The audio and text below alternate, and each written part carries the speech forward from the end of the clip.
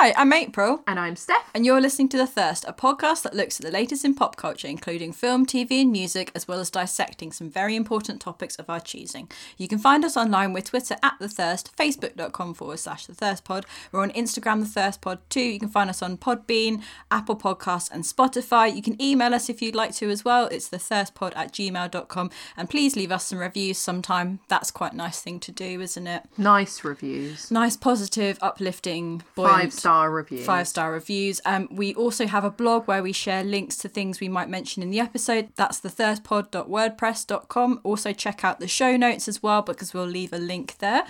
This is episode 53. I mean, we're running low here. We're scraping the barrel. I've got 53 and third, a song by the Ramones.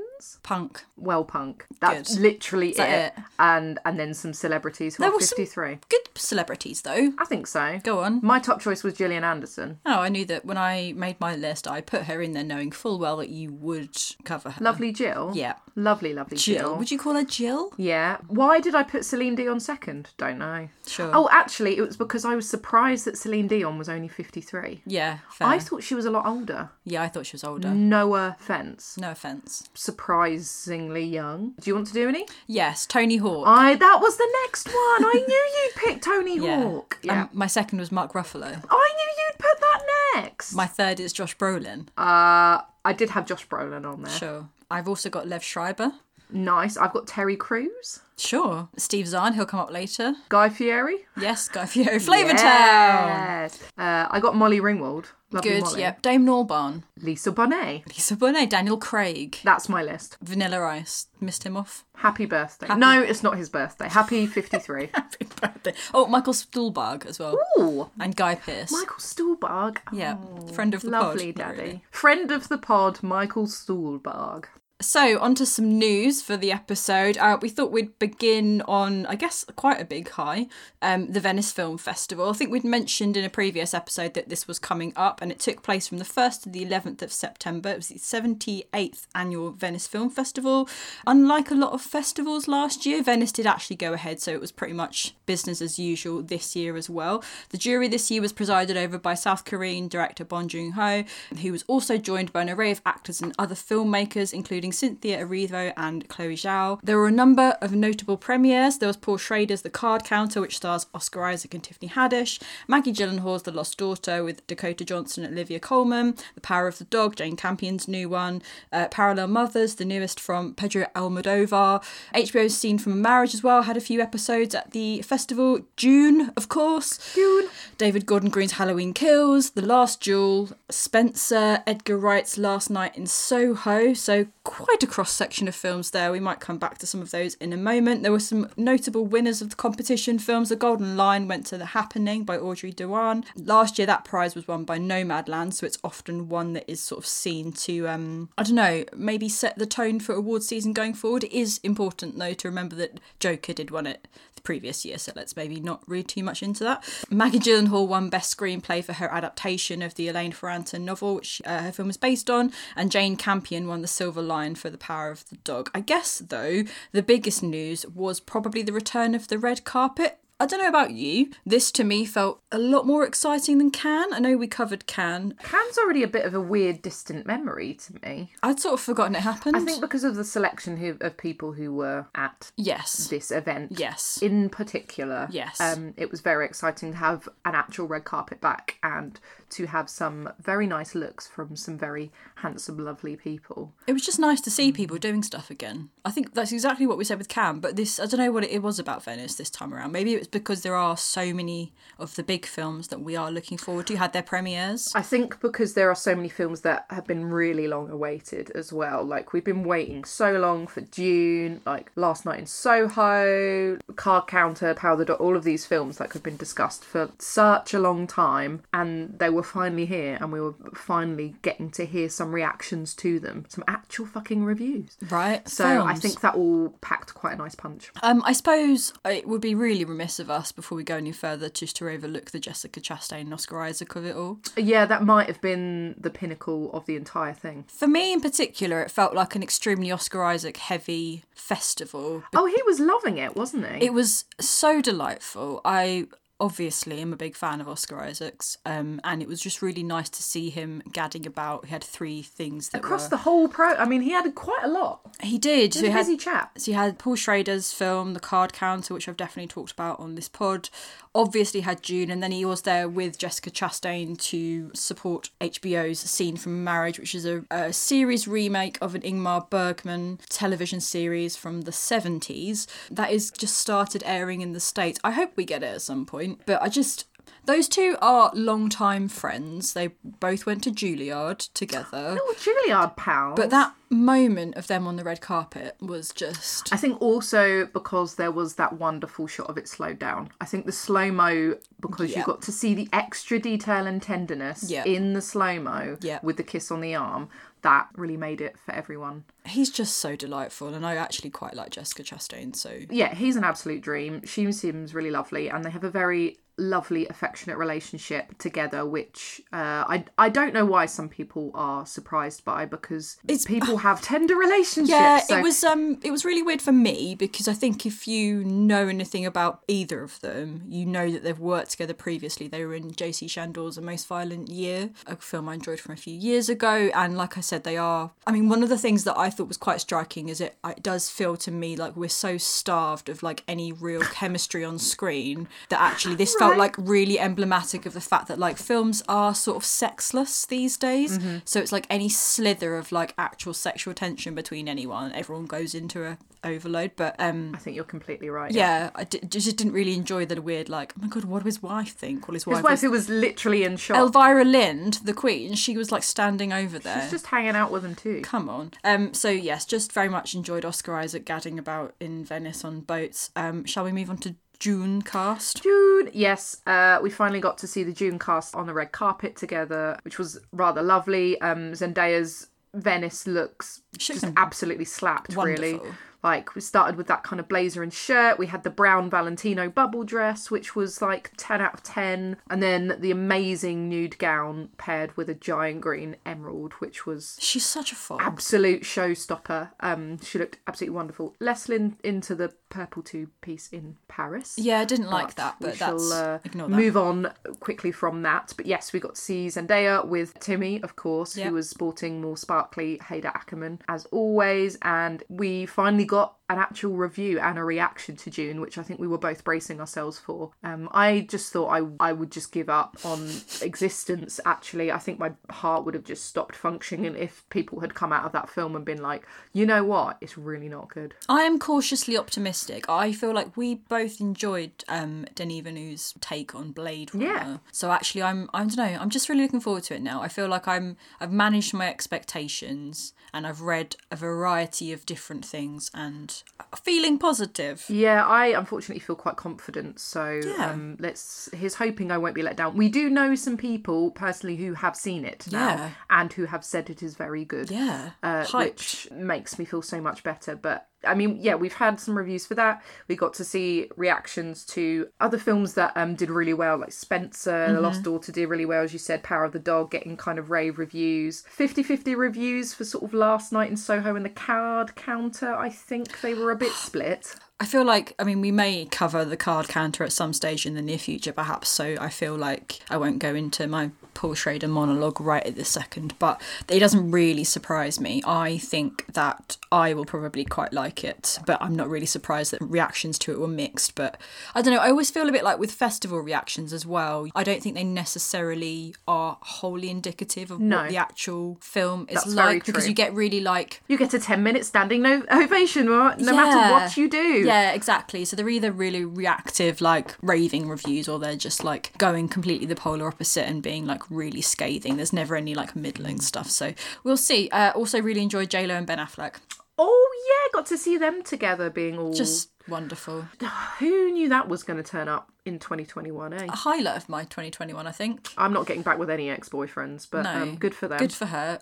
My final thought on Venice, though, is why is everyone arriving on boats? So funny to me. Like, I know Venice is a water city, so like... I was going to go into the transport issues there and say there's a few other options. Yeah, but it just makes me laugh so much. I think it looks quite cool. It's cool, isn't it? I think it's quite cool. Yeah, it's definitely cooler than someone getting out of a car and like walking. I'd arrive on more of a gondola than a motorised boat. I feel like we had discussed this because I think I saw online someone making a joke about like if you were a celebrity, has any celebrity ever pretended to be like a gondola driver? That's not what a gondolier. Gondolier. Is it true? Maybe. Yes. Has anyone pretended to be a boatman? A boatman and got a gondola driver, yeah. And then like a plane driver. Done a reveal. I would. And gone, haha, it is me. Yeah, take off and such. I would do that. We are seeing some things from Venice at some point in the near future, so exciting. Films are back. Watch this space. April.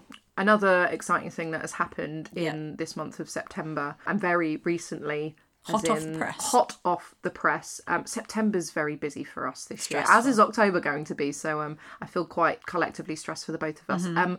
We just had Met Gala. We did. We just had Met Gala. The annual Met Gala, arguably fashion's biggest night, took place on the 13th of September as an intimate gala at the Metropolitan Museum of Art in New York. Usually takes place on the first Monday in May, but of course it was cancelled last year and postponed this year due to COVID. For those who don't know, it's an invite-only fundraising event and celebration of the newest exhibit from the Metropolitan Museum of Art's Costume Institute. The theme for Met Gala stems from the exhibit, so last time we had Camp, which I believe we discussed on the podcast. We did. And this year we have a two-part exhibit. We have In America, a lexicon of fashion, and In America, an anthology of fashion. Why do they need two? I am not sure. Who knows? Who knows? Tickets are, of course, extremely bloody expensive for this invite-only event. So they're $35,000 a piece. Wow. And tables range from $200,000 to $300,000. Pocket change. So very, very, very hot ticket. So speaking about Met Gala and its theme this year, Andrew Bolton, who is the curator in charge of the Costume Institute, felt it was time to re-examine American identity and fashion, especially as it has changed over the last several years due to both political and social justice movements. I just want to quote this because I love how grandiose they make these things sound, not to poo-poo on fashion because I love it very much. I think young designers in particular are at the vanguard of discussions about diversity and inclusion, as well as sustainability and transparency, much more so than their European counterparts, maybe with the exception of the English. All right. I just love it when they bat around words like diversity, sustainability.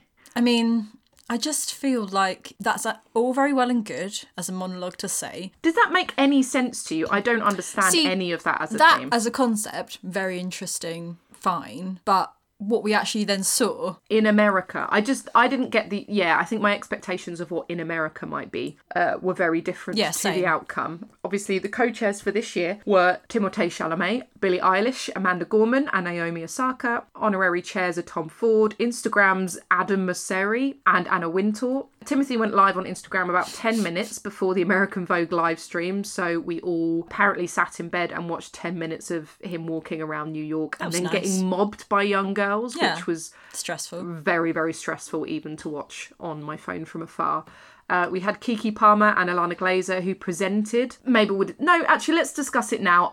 Didn't quite work for me personally, having only tuned into the first kind of 40 minutes or so because it was quite late in the evening. I feel like they both did a very good attempt at covering the red carpet. Keke Palmer is a delight and I would watch Keke Palmer do anything, and I felt like she really handled the absolute lack of information this is what I found quite amazing, is that there was clearly no one feeding into their ear who even the fuck was coming up the red carpet, because they were trying to kind of obviously fill in the awkward gaps of not much happening and then trying to work out between themselves who was coming up the carpet. Just even stuff like when Brooklyn Beckham arrived and my Kiki God. was like, "Oh, where are you from?"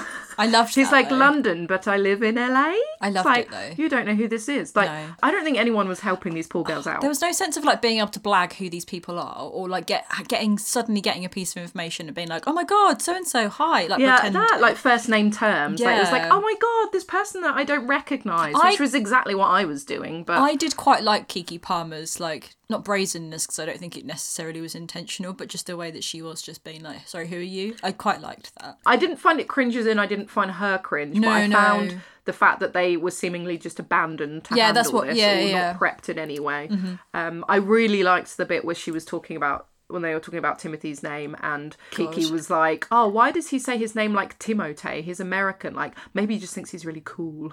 God, love her. Rihanna, of course, hosted the annual Met Gala after party, and really all we want to do is talk about the outfits. Yes. And I think it is safe to say that for Met Gala, I have an expectation that is extremely high that people should really push the boat out for this. This is like the time to go OTT. Like, this is the one you go for. You don't necessarily have to go for sleek and glamorous. You need to go for like batshit at this one. It's like the red carpet where you should and are almost required to kind of like think outside the box and go a little bit more avant-garde and weird and different. Like non-functional outfits apply. No, because it's for like this. because it's a costume institute based event. Yeah. My personal expectation and same as yours really is that like this is not the time to be wearing your extremely bridesmaid-esque evening gowns. Your beautiful Oscars gown. Yeah, No. It has to be. I don't even care if it's ugly at this point. Yeah. It just has to look non-functional. It needs to be like one of those things that you see on a catwalk and you go like,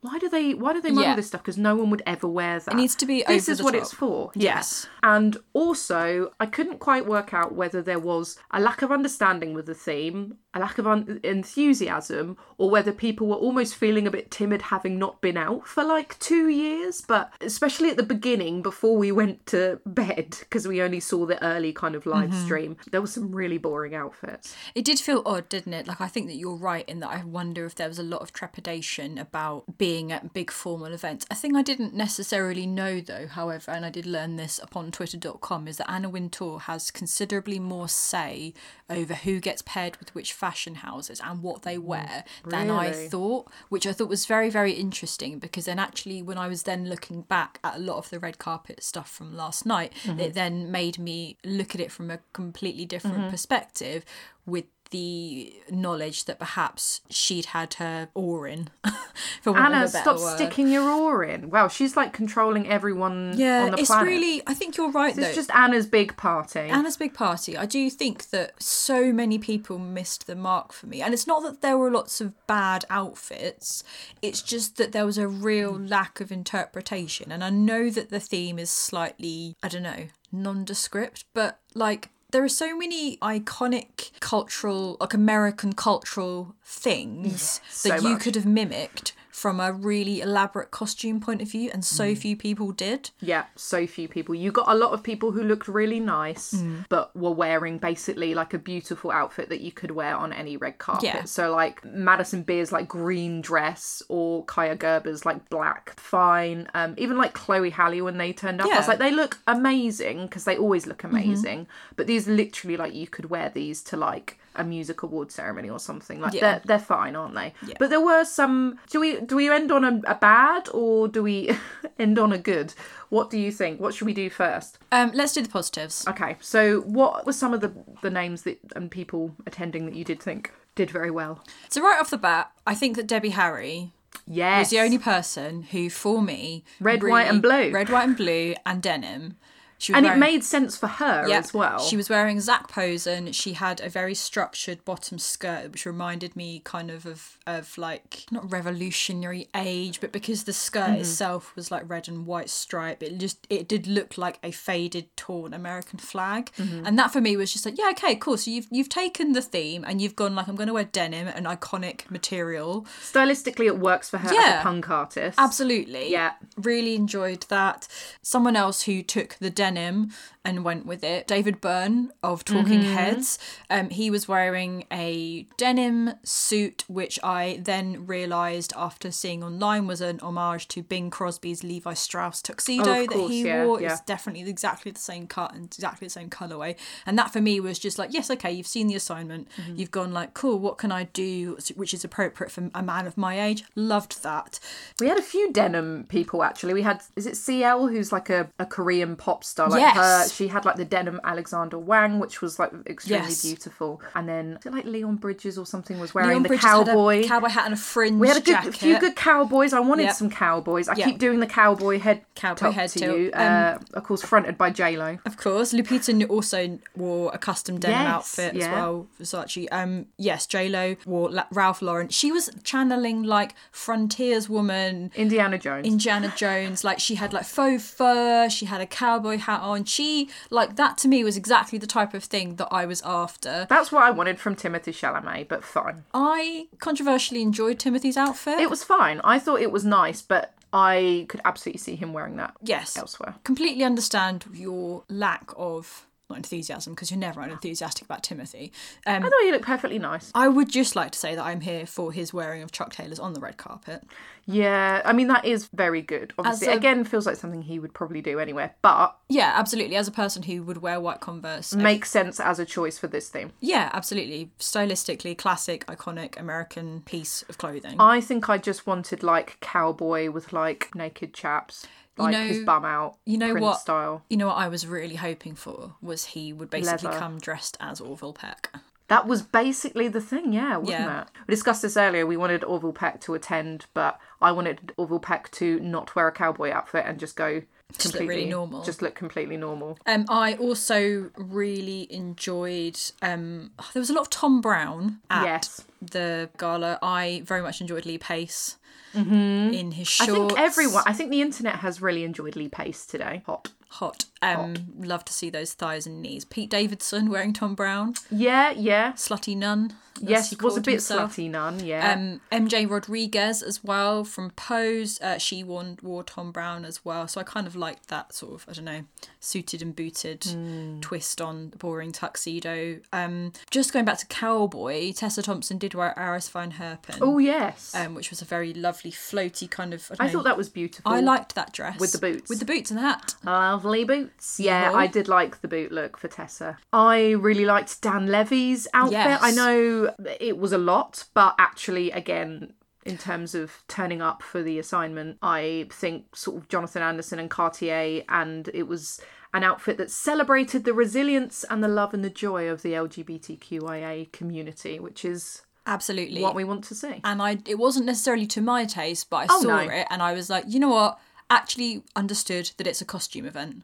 And that was a costume. You have worn a costume. You have worn a costume. Well done. Congrats. Maisie Williams made her own costume. And she had like a Betty Boop style kind of thing going on. I don't know if this is just internet chatter or if it's actually legit, because I couldn't and didn't have time to find her actually saying it. But someone I saw online said that she said that it was influenced by The Matrix, which I quite like. That would be amazing. Imagine if what you took from the theme of this exhibit was The Matrix. Yeah, well, there we go. Banging. I really liked Iman wearing Harris Reed. Yes, looked incredible. Absolutely stunning. So elaborate. Brought Harris Reed with her, so they had like a little matching duo. They both looked good together, twinsies thing going on. They looked absolutely phenomenal. Again, like, you want to make a big statement piece for this event. That was a statement. That is how you do it. Headdresses are always... I think just headdresses are great. Emily Blunt wore a headdress. It was kind of Statue of Liberty style. Yes. Beautiful stars, and she looked absolutely...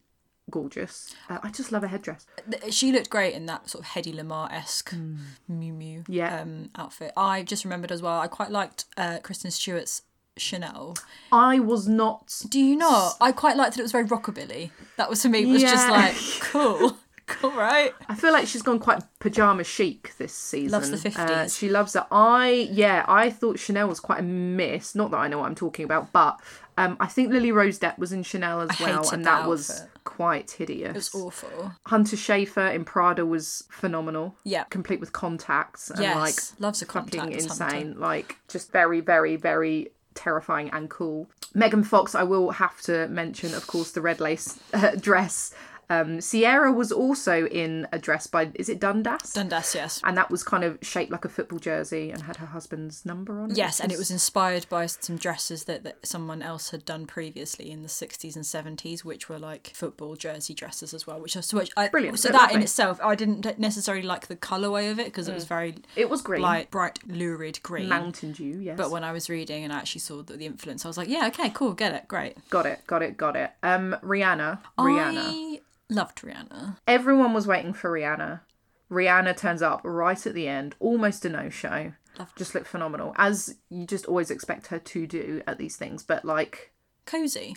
So cozy, but also absolutely gorgeous. Looked amazing, like in just the most snuggly, cozy, and yet extremely stylish coat. Formal beanie. Loved the beanie. As a beanie wearer, live for beanie wearing season. Beanie with a bit of sparkle. She did that so well. Also, ASAP Rocky, who went with her. They are dating, of course. Of course, hand-holding, everything. Confirmed. He wore a quilt that was handmade by a American quilt maker, the name of whom I am going to forget, but I'll reference it somewhere, who'd handmade it. That's wild. Someone reached out and was like, and he chucked it on the floor. But can you imagine though? That's the kind of cool thing I like, is that there was a small independent like person creating it. There was there was supposed to be a real focus on independence this year. There were a few. So there were some really amazing ones. There were some misses, not just like, oh, it's fine, it's pretty but fine, but actual misses. I've put men. Generally. Men in suits should be punished. Hot, but like not at the Met. What are you doing? Like Josh O'Connor, what are you doing? Ben Affleck, come on. I mean, he just wore a suit. April. Hot in a suit. No. He's there with J-Lo. He doesn't need to do anything. He has to do something. Imagine if he'd worn a cowboy hat. I would love it. You would have had a full meltdown. I might have changed my entire opinion about Ben Affleck and been like, you know what? Ben Affleck's yeehaw agenda. Yeah. Yeehaw. Yeah, just men in suits. Stop doing it. I absolutely detested Camila Cabello and Shawn Mendes. They make me feel so sick. I hate them. I'm so sorry. I'm so sorry. Does anyone out there like them? Please tell. I Tweens. I not into absolutely it. don't get it. But she was giving Cher, which is fine, but I just don't like them, so no thank you. But I also don't think it was a very nice outfit. No. I don't think either of their outfits were very nice. No, I could really have done without Frank Ocean and his robot baby. Like, what is that? I don't know. I quite enjoyed it for comedy value. Really creeped me out. Ironic, really. Cara Delevingne, I just have no time for. No. Casey Musgrave wore this like awkward tinfoil skirt. See, what really is really irritating about that is that when the theme was camp, didn't she come dressed as like Barbie? Yeah, it was amazing. Casey, babe. I don't know what happened. And also, is it Rose or Rosé? I'm not sure, from Blackpink.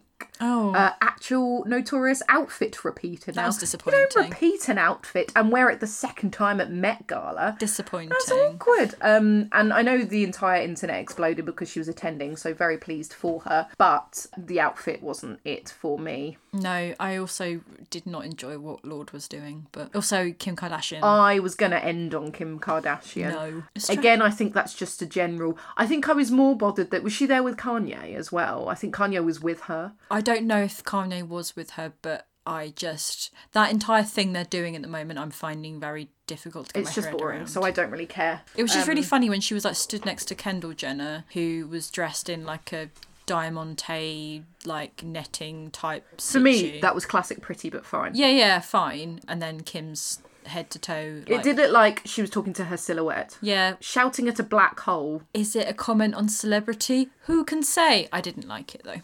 I hope she wore it all night.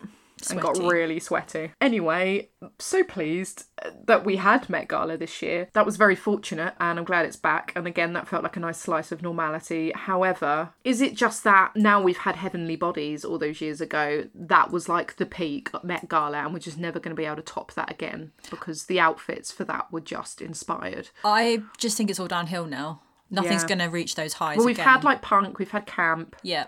We've had that. I'm just not really... You're going to have to come up with something extremely bizarre. What do you want the theme to be next year? Oh, God. Like jelly or something. I don't know. Jelly, clowns. Clowns, yeah. The concept of capitalism. Food, just generally. Food. Hot I'd like dogs. if everyone had to come as a type of food. Yeah, pizza. Just lots of bananas walking down the red carpet. I'd be into that. Yellow. Some theme is yeah, yellow. just yellow. We'd be great at making themes. A cult, I'd be quite into that. The slasher, that would be fun. Going down a completely different... Halloween. Anyway, send your thoughts. What would you like to see at Met Gala? The naked Met Gala. That would be my choice for next year. Everyone has to go nude. So, moving on to some things that we've been enjoying, we thought we'd begin with movies first this time around, and one thing that we had been looking forward to, well, I say we talked about it on the episode where we were talking about things we were looking forward to in 2021, and I definitely mentioned it. It is Annette. Annette. So, Annette is a musical psychological drama. P.S. I did not write that. That came from Wikipedia and I left it in because it... How did it? The one, when I looked at Wikipedia, it was down as a musical romantic drama film. Oh, psychological, eh? So put that in the past. It was me. Spoiler, it was me. Annette is directed by French filmmaker Léos Carax. The film is his English language debut, but it's his first feature film in 9 years since 2012's Holy Motors. The screenplay was written by Ron and Russell Mael of Sparks, who worked with Carax to build upon the original story, music and songs the band themselves had put together. The project had been announced in 2016, and it was announced that Carax would be making his first film in English with both Adam Driver, Rooney Mara and Rihanna attached.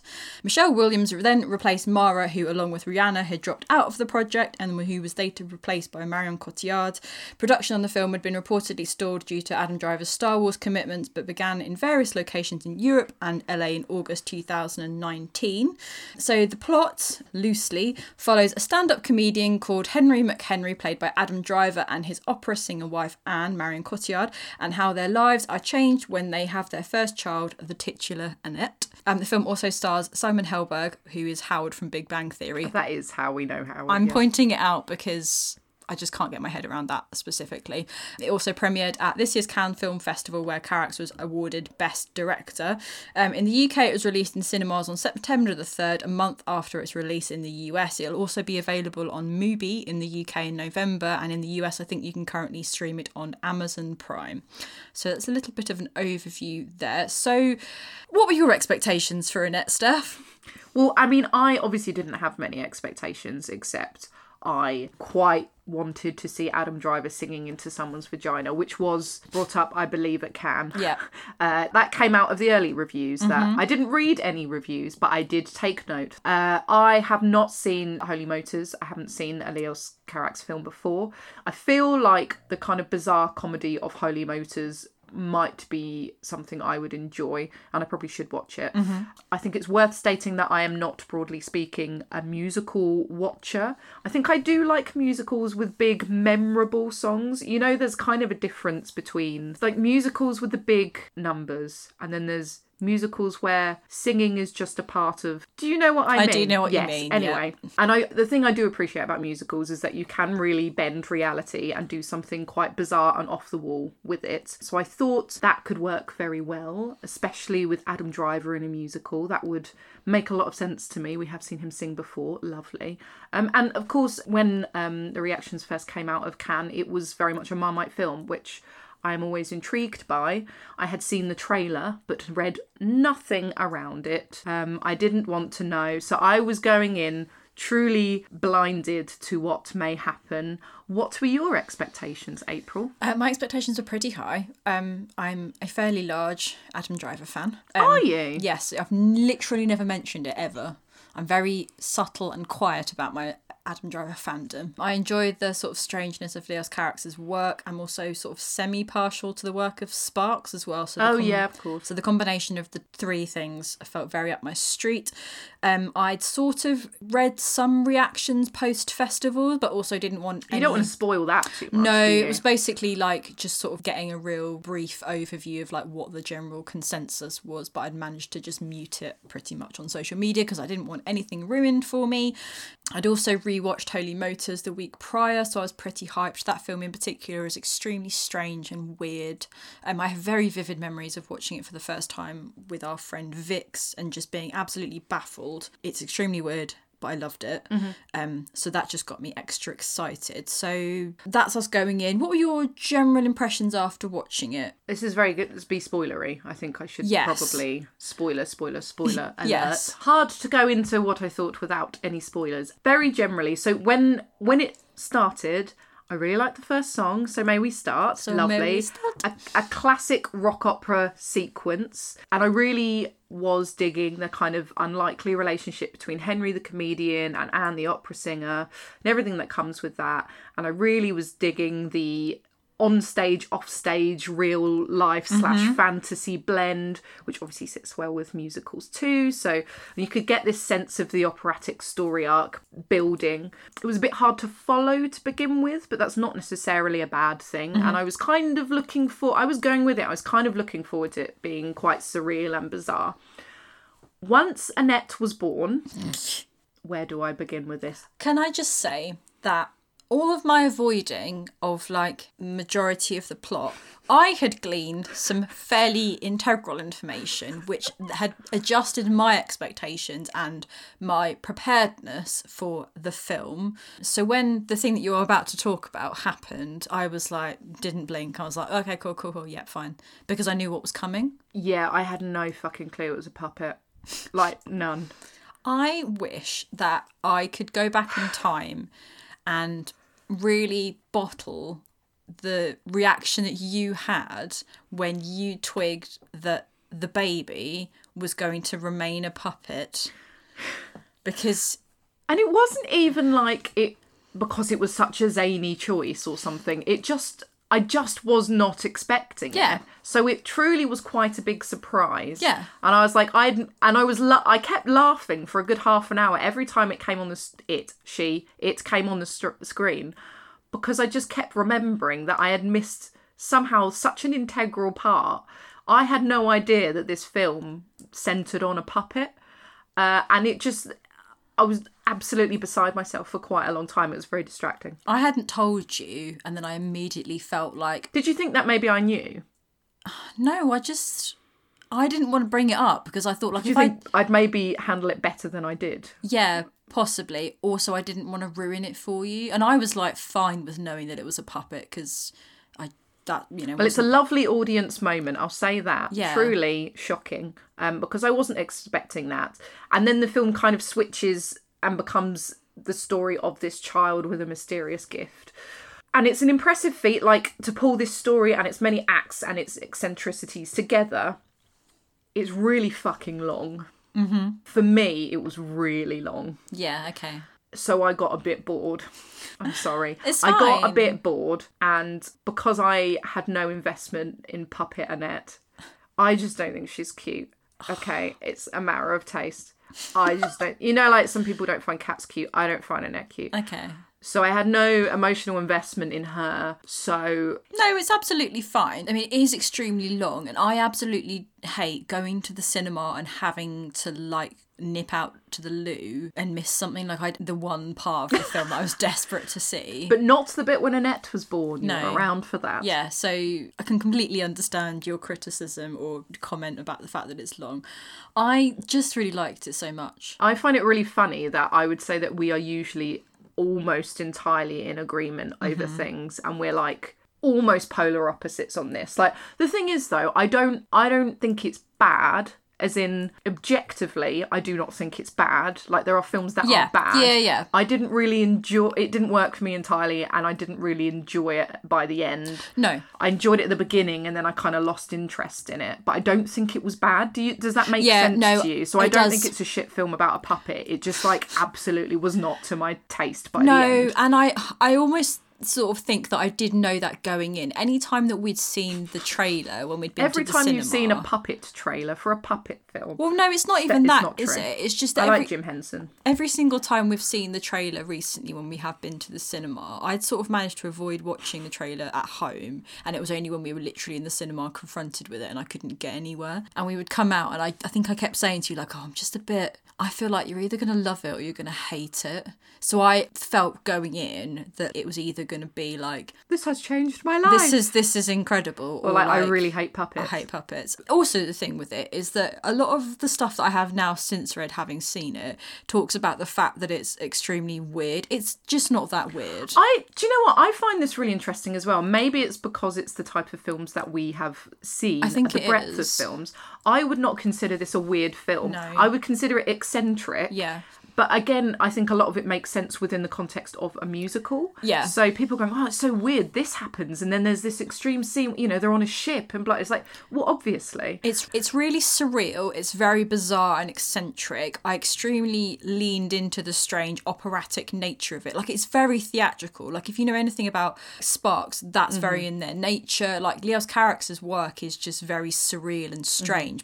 I was talking to Claire about it, and she absolutely loved it, and she'd brought up the fact that she had also heard lots of people describe it as whoa, weird. It's so weird. And she was like, it's just not that weird. Like, Holy Motors as a film, and I thought this having watched it the week before, like, that film is so weird. Like, the thing with musicals, I do think you have to suspend a level of absolutely. of belief. That's basically the whole nature of the musical, isn't it? It's strange to me that people would be like, oh, it's just so odd. Like, it's not beyond the kid being a puppet. But even that wasn't like weird, as in I understood the choice for that, and it kind of made sense. It struck me as funny because I just wasn't expecting it, and then my own reaction to it was making me laugh, if you get what I mean. Yeah. But it wasn't like, oh my god, what a weird thing. It wasn't like a Razorhead baby weird. It was like, this is a puppet. Like, it's not that weird. No, it's just not that weird at all. And I think that was the thing I just found extremely striking watching it. I think I was expecting, like, with every new scene and every direction that the narrative and the story took, I was expecting there to be this big, like, weird off the wall, like, oh my god, it is weird moment, and there just wasn't. No, and the story itself is kind of, you know, charts like the rise and fall of Henry in particular, and his completely makes sense. Like, it's not I mean, it's a bizarre story, isn't it? It's like a fantastical story, but it's not weird. It's just not, it's not that weird. No. I've thought about it so much in the week since seeing it, and nothing about it to me felt especially weird. Like, the trajectory, like you said, it does follow this, like, balancing equilibrium of, like, there being two creatives, two artists in completely different fields, and as one of them becomes bigger and bigger, the other one's sort of stardom starts to decline, and it's how that person, Henry in particular, how he reacts to that, and how, like, the balance is rejigged, and then what happens when you've got this child that's also extremely talented. I kind of liked that stuff more. Yeah. And then when he was touring Baby Annette and she was flying, I was less into that. Yeah, fine. Bit. I think the thing is, I'm really enthusiastic about it and I really enjoyed it. However, I completely understand why someone might not enjoy what's going on or what's happening or the things that it does. And unlike a lot of films where I am really enthusiastic about it and I absolutely can't understand why someone would not like it, with this I fully came out and was just like, I loved it, but I completely can get why I don't think it was badly done. No, it's just not perhaps like your thing. It wasn't for me. Music, like, what did you think music wise? See, one of the things I've seen talked about is the fact that the songs aren't good, supposedly. Good. Yeah. It definitely doesn't fit like the usual musical conventions. So sort of the type of thing that you were talking about at the beginning. So people doing stuff and singing. Yeah, so the songs aren't like immediately catchy or hits. A lot of the time it feels like they're very much singing for the sake of singing. Which I think that's what I struggle with more. Yeah, absolutely. Whereas if it's like, well, Greatest Showman, catchy numbers. Yeah, if you think of things like recently, like Greatest Showman, like La La Land, like they're very much so different to like that. Traditional, like MGM style musicals. Where you'd like buy the soundtrack and sing. Yeah, them. absolutely. Whereas this is very much like centerpiece song and then sort of action in between, but that sort of song. I think the thing, because you've got Marion Cotillard playing Anne, who is an opera singer, I think that's it feels like less less of a straightforward musical to me and very much more like an opera. Yeah, which makes sense. And I feel like it follows more of those conventions. I do think the songs work for me quite a lot. I've listened to the soundtrack a great deal. I was going to ask whether you Spotify. were going to listen to it. Yeah, I loved it. I just find Sparks so intriguing. They're having such an interesting year because you've had that Edgar Wright documentary. I do think they are an acquired taste in a lot of ways, and I think the film itself sort of mirrors the, I guess, kind of acerbic, idiosyncratic theatrical nature of their songs and performances. Like if you ever go back and watch any footage of them performing live at any point, they've got this very interesting dynamic, the two brothers, whereas one of them's very stern and sour-faced while he's playing, and then the other's just very theatrical and over the top. And I feel like this, for me, as like a cinematic representation of them, like they're very much like hovering in the background of the film. And they're like front and center at the start, and then they are. Yeah, and I think that's sort of interesting to me. By all means, though, I'm not necessarily a huge fan of Sparks, but I had prior knowledge of them, so I think perhaps that has kind of encoded my reaction to it. But they just musically it is so starkly different to that type of I think that was the musical. difference for me. I think Yeah. that's one of the elements I can pinpoint as kind of not to my taste. It's Yes. like, I just sort of bored of people singing rather than talking. And like at the beginning, as I said, like it starts with like felt like more of a conventional kind of musical track was So May We Start, and then it kind of it swerves. It completely We Love Each swerves. Other So Much might be my least favourite song of 2021. So, moving from music onto story a little bit, you mentioned that you found it quite difficult to follow. And I think that's sort of intentional in a way. It's definitely not straightforward in its storytelling. No. I just think that it's so dramatic and over the top. Yeah. And it does have these sort of twists and turns, and it is Yeah, one there's thing. a few twists in it. And there's a lot of like, it's very dreamlike in its It sequencing. is, yeah.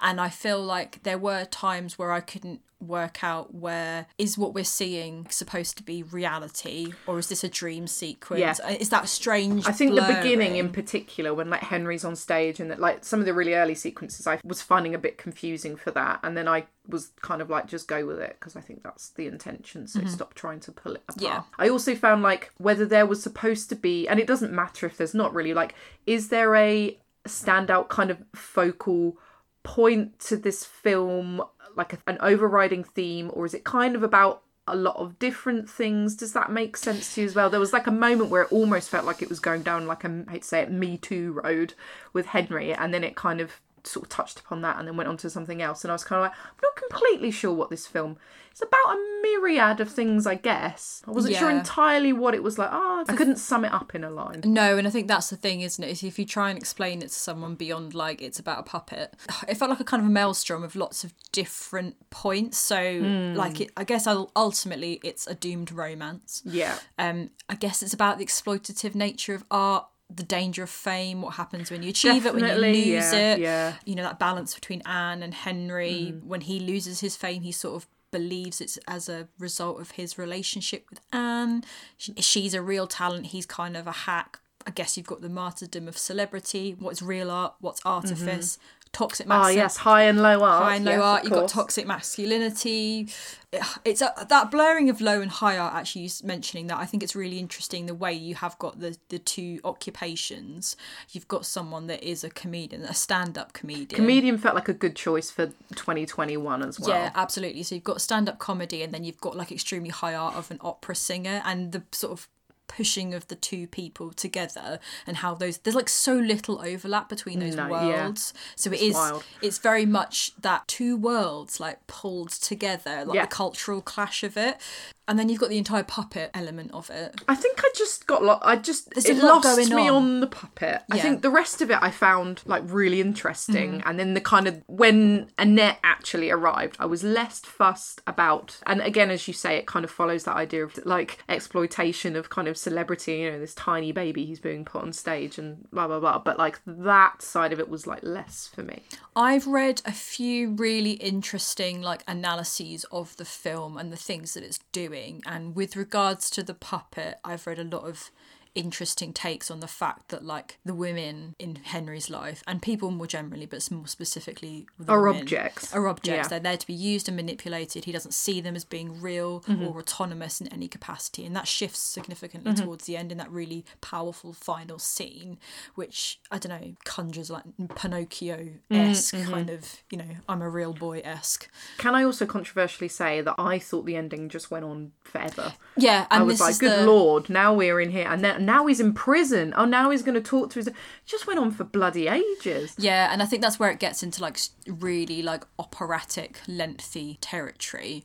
It definitely runs away with itself. I mean, in terms of performances, for me, it's just like absolutely Adam Driver's film. And I know full well that for me, such a large part of why I adored it so much was because I just feel like it really utilises his large, looming, strange presence in a really interesting way. Like, he's such a weird physical actor. The man He's probably the most bizarre thing about the film, just him as a person. It just uses him to its complete advantage.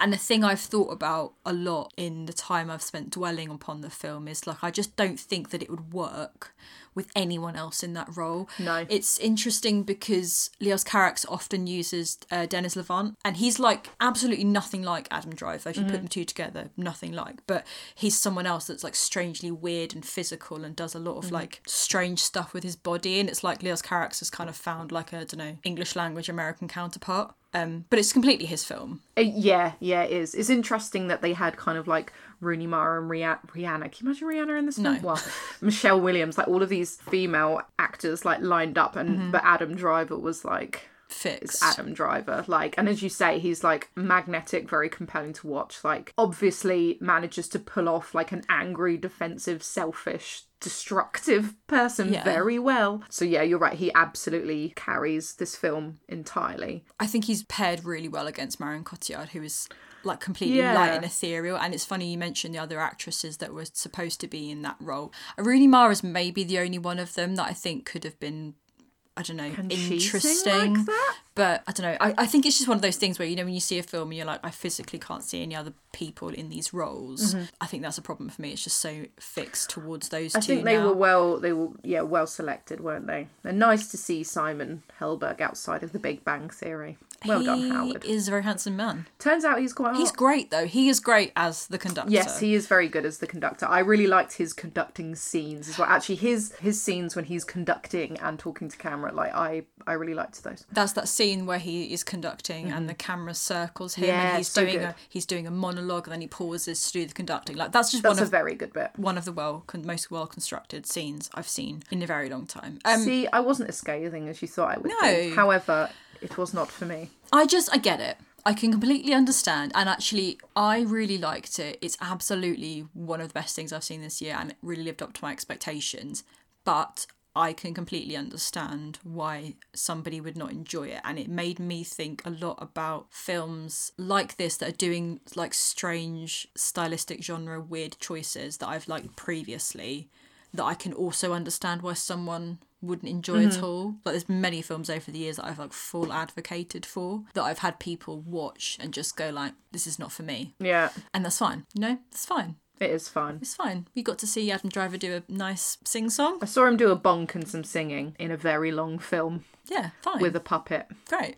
On to something that I think we hopefully both enjoyed. Halsey's fourth album, If I Can't Have Love, I Want Power, came out on the 27th of August from Capitol Records. So it was written, of course, by Halsey, Jonathan Cunningham and Greg Kurstin, and it was produced by none other than Trent Reznor and Atticus Ross of Nine Inch Nails. So a bit of background, Halsey's third record, Manic, came out in January 2020, and I think we both enjoyed particular tracks from it. Loved it. We had a good time with it. They had also demonstrated an interest in like a heavier sound by working with Bring Me the Horizon on a track called Experiment on Me for Birds of Prey. In early 2021, they also announced their first pregnancy with American screenwriter Aliv Aden after suffering many miscarriages.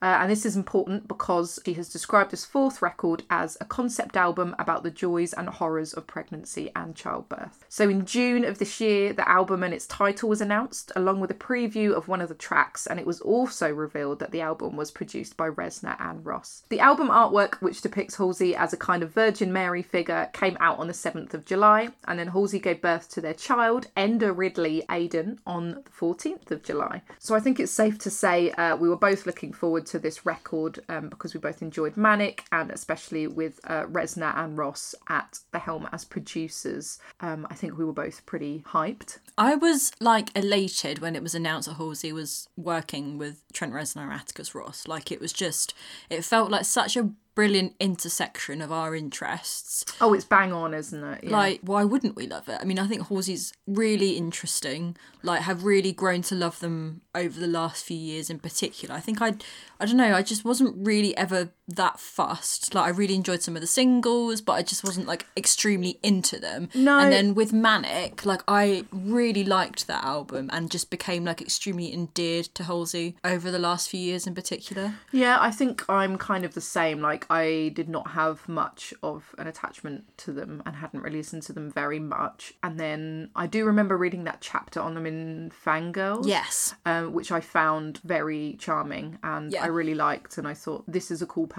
Mm-hmm. They seem really cool and really nice. Like, healthy respect for them. Like, it's not really... There haven't really been that many tracks that I'm into, and then Manic was sort of changed my mind quite a lot. Yes, same. And as you kind of said, like, Halsey's has been a pop artist, but of all of the pop stars working at the moment, this sort of collaboration with Reznor and Ross in particular feels like the least surprising. Like, it makes sense that they would work together, and I love that Reznor and Ross are, of course, starting to move into the world of producing pop music as well, because I think that's a wonderful combination. I really hope this signals like a bit of a shift of pop performers working with them. I couldn't imagine them becoming the biggest producers in the world. It would just be brilliant because I feel like this album in particular, like, it really leans into a lot of like Halsey's particular musical idiosyncrasies, but also like is extremely like a Reznor Ross record. It's in an like industrial the best way, pop album, isn't it? It's got all of that texture and that synth and that sort of guitar. It has a very distinctive Nine Inch Nails sound, doesn't basically. It? Like, even from the very opening of the Tradition, like, that sounds like it should be on like the Downward Spiral or something. Like, it definitely sounds like them. You can tell it's 100%. them. And I think Halsey's said that they wanted to work with Nine Inch Nails for years. And wanted a kind of unsettling production on one of their projects, which I think they've absolutely done. It's also worth noting that this record doesn't have many guest features, which Halsey hasn't had since their debut in 2015, but there are like a few musical contributors. So we've got Dave Grohl on Honey. Yep. And we've got Lindsey Buckingham. Ooh. On Darling, but no guest features in terms of kind of singers and things. But sonically, musically, I just think it sounds amazing. It sounds so huge. Like, so big from the outset. I've listened to it so much Me in too. the couple of weeks that it's been out, and I know we were looking forward to it, but I just didn't expect or anticipate to like love it as much as I have. Same. And it's so layered, and every time I keep listening to it I'm just picking up on like different things, and then sometimes I'll focus more on the lyrics, and then on other occasions I will just sit and analyse like every single Nine Inch Nails-esque moment on the record and try and think about like where that then sits in terms of like what aspect of Nine Inch Nails discography it's then reminding me of. Like, it's just, and then I think about like the work that Reznor and Ross have done together on their soundtracks, because there's so you many. Can fit, it's like a total melting pot of all of these things, isn't it? It feels like signature for all of them, which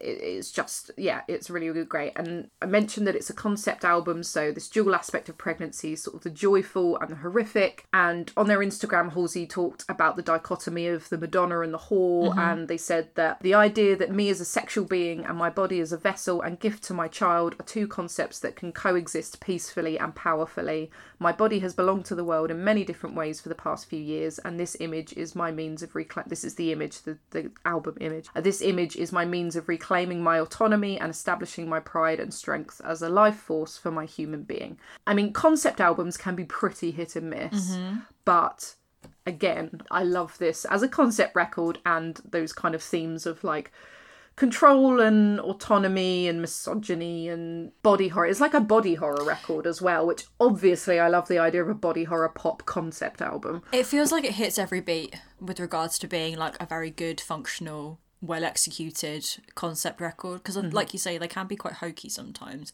and there are some that I have enjoyed a lot, and there are some that I've just found too much. And also sometimes they work as a whole, but they don't work as like separate pieces. Yes. And this feels like the kind of record that you absolutely can listen to in one all the way through, but you can also pick and choose. Yeah, it definitely works as like a whole listen through sonic piece Or together. you could pick out bits from a playlist. Yes, yeah, completely. Do you have any favourite tracks? Yes, my favourite 5 are, because I had to do 5 because I thought otherwise I'm just going to list every song. I Am Not a Woman, I'm a God. Yeah. I think that's my favourite. I really like Easier Than Lying. I really like Girl Is a Gun. Very partial to Honey. The Lighthouse is just like extremely intense. A Robert Eggers song. It just, isn't it? Wow. It does sound like that should be like the closing song of the credits for The Lighthouse. Just saying. So funny. I also feel like the vocals on Belle in Santa Fe remind me so much of Imogen Heap. Yes. In like such a nice, satisfying way. So those are my favourites. Are there any in particular? Very similarly, I think like the lead of starting with the tradition, which actually like I think opening songs are quite difficult on records, and there are so many records that I listen to that I skip the opening song. I think the tradition is great. Into Bells in Santa Fe, into Easier Than Lying. It just flows flows like a dream. So well. I'm Not a Woman, I'm a God. Yeah, The Lighthouse I really like. I think genuinely everything is a straight through banger until Darling, which I think is probably like fine and probably like my least favourite of the record. But then we're into 1121 and it's really good again. So I think that for me is the one song that if I skipped anything, it would be Darling. Darling reminds me a lot of songs that are on Manic. And that's not a criticism, it just feels like you could 100% take Darling, stick it on the earlier album. So it's kind of a throwback to that, I suppose, but I think I'm the same as you. If I skip anything, it's definitely that. It's not a bad song, it's just the way that it kind of sits in the album, I think sort of takes you out of it a little bit, but the way that it then picks back up again, I think that's why it sort of serves its function a little bit. Yeah, it's kind of like a middle palate cleanser, isn't it, I guess. But I mean, I'm so glad that we both got this record to listen to. I just think it's great. It's like, I've listened to it so much. Sounds like you have too. I just didn't anticipate being this hype for a Halsey record. Me neither, actually, because as I said, like, I think there are tracks from Manic that I really like, but I've listened to this in its entirety a lot. And I'm really interested to see where Halsey goes next, and that if they just moved on from this and they didn't do another industrial pop record, I think that's fine. Like, it doesn't have to be a change of sound for them altogether, but I just think this is very well done. I would be interested to see what happens next, and I do hope more, as you said, like more pop musicians work. I really, really, really hate this idea of stay in your lane. Like, I hate it so much. This idea of like, why are people like that moving into pop music? Like, it's just stupid. I hate that so much. It's dumb. It's so dumb, and you miss out on so many really interesting collaborations because of that level of snobbishness. It's just such a boring thing to think. It's really reductive, and I also feel like if someone like Trent Reznor didn't want to work on a pop record with Halsey, he just wouldn't. Like, absolutely who's not. making Trent Reznor do anything in 2021? Trent Reznor does whatever Trent Reznor wants. Exactly. And I mean, I'm glad that from the people that I am friends with and follow on social media as well, so like people like to follow on Twitter who are very much like lifelong Nine Inch Nails fans, have really embraced this. Yeah. And I think that majority Nine Inch Nails fans like would really like this, and it's the other way around sometimes, that being a bit snobby. But anyway, just no time for snobbishness. Just lean into it, it's great. So onto TV. I suppose the last big prestige television thing we covered was Mayor of Easttown, which was a nice little project for us to spend time on. Oh God, became completely obsessed with it. And I think that after that we were just really enjoying having something to look forward to again, having something enjoyable to consume. So when this TV show that we're going to talk about came round, I don't know, because it's HBO, I had high hopes, but it's the White Lotus. So it's an American satirical comedy drama series created, written and directed by Mike White, who's responsible for Enlightened, School of Rock, amongst other things. Premiered on HBO Max in July, and all 6 episodes came to Now TV in the UK in August after it finished airing in the States. Features a really, broad ensemble cast, including Mary Bartlett, Connie Britton, Jennifer Coolidge, Alexandra Daddario, Jake Lacey, Natasha Rothwell, Sydney Sweeney and Steve Zahn. The show was greenlit in October 2020 and filming began shortly after. HBO had kind of directly asked Mike White if he had anything that could be filmed in a COVID-safe and protocol-heavy environment. How about Hawaii? And he said, let's go to Hawaii. And they were like, sure, here is loads of money. Following the show's critical acclaim, it was renewed as an anthology series which will tell the story of a different group of travellers during their stay at another property. So the synopsis for the show itself is that the series details a week in the life of vacationers as they relax and rejuvenate in paradise at the White Lotus Resort. With each passing day, a darker complexity emerges in these picture-perfect travellers, the hotel's cheerful employees and the idyllic locale itself. Do you like the prose though? Where did you get Wikipedia, that synopsis obviously. from? Lovely. Whoever edited that Wikipedia page did a great job. I always cite my resources. So, like I said, there's a real cast of characters because it was a COVID production.